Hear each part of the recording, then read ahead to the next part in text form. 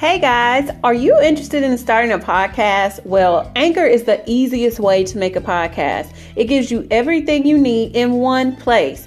You can use your phone or your computer. Let's face it, you usually have at least one of those with you at any point in time. The creation tools allow you to record and edit the podcast on the go so that your quality is great. They will even distribute your podcast to all of the major broadcasts such as Spotify, Apple, Google, and more.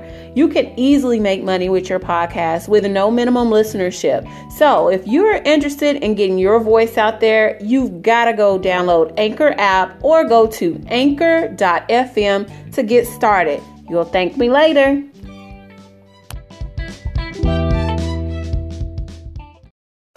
You are listening to the CHW Crew Podcast, where we empower community health workers and health and wellness advocates around the globe to be courageous. We will share actionable tips and tools for you to live your best quality of life. Here's your host, Tasha Whitaker.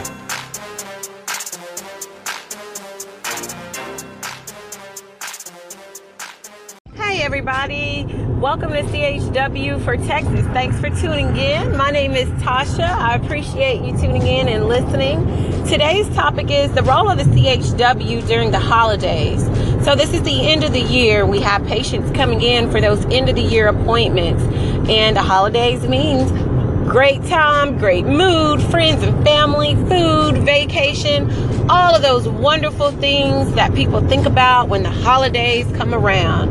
However, there are those patients that do not feel this way, and they might be in a deep depression, or they might be going through some grief. Perhaps this is a season where they lost someone they love dearly. Perhaps this is still that year in which they lost this person, and it could be years after the fact, because as we know, grief doesn't have a time frame. Everybody goes through it differently, and so we have to make sure that we are assessing those patients and checking on them to assess them, that they're doing okay with their healthcare routine, that they're doing okay mentally, physically, emotionally, and just reaching out to them, making sure they're still taking their medications. If they are on medications, they're getting those prescriptions filled.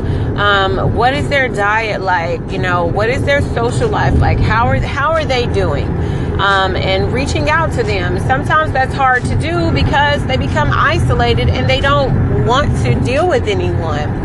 And so this is where that community health worker role is so amazing, because we can go out into the environment, into the field, into the community to check up on that person and see for ourselves with our own eyes how they are doing. It's one thing to call them on the phone and they tell you one thing, but it's totally different when you get out there in the community and you are assessing and you can see how they're doing with your own eyes, and take that information back to the healthcare team and together come up with a plan for better healthcare, better quality of care if they are not doing so well.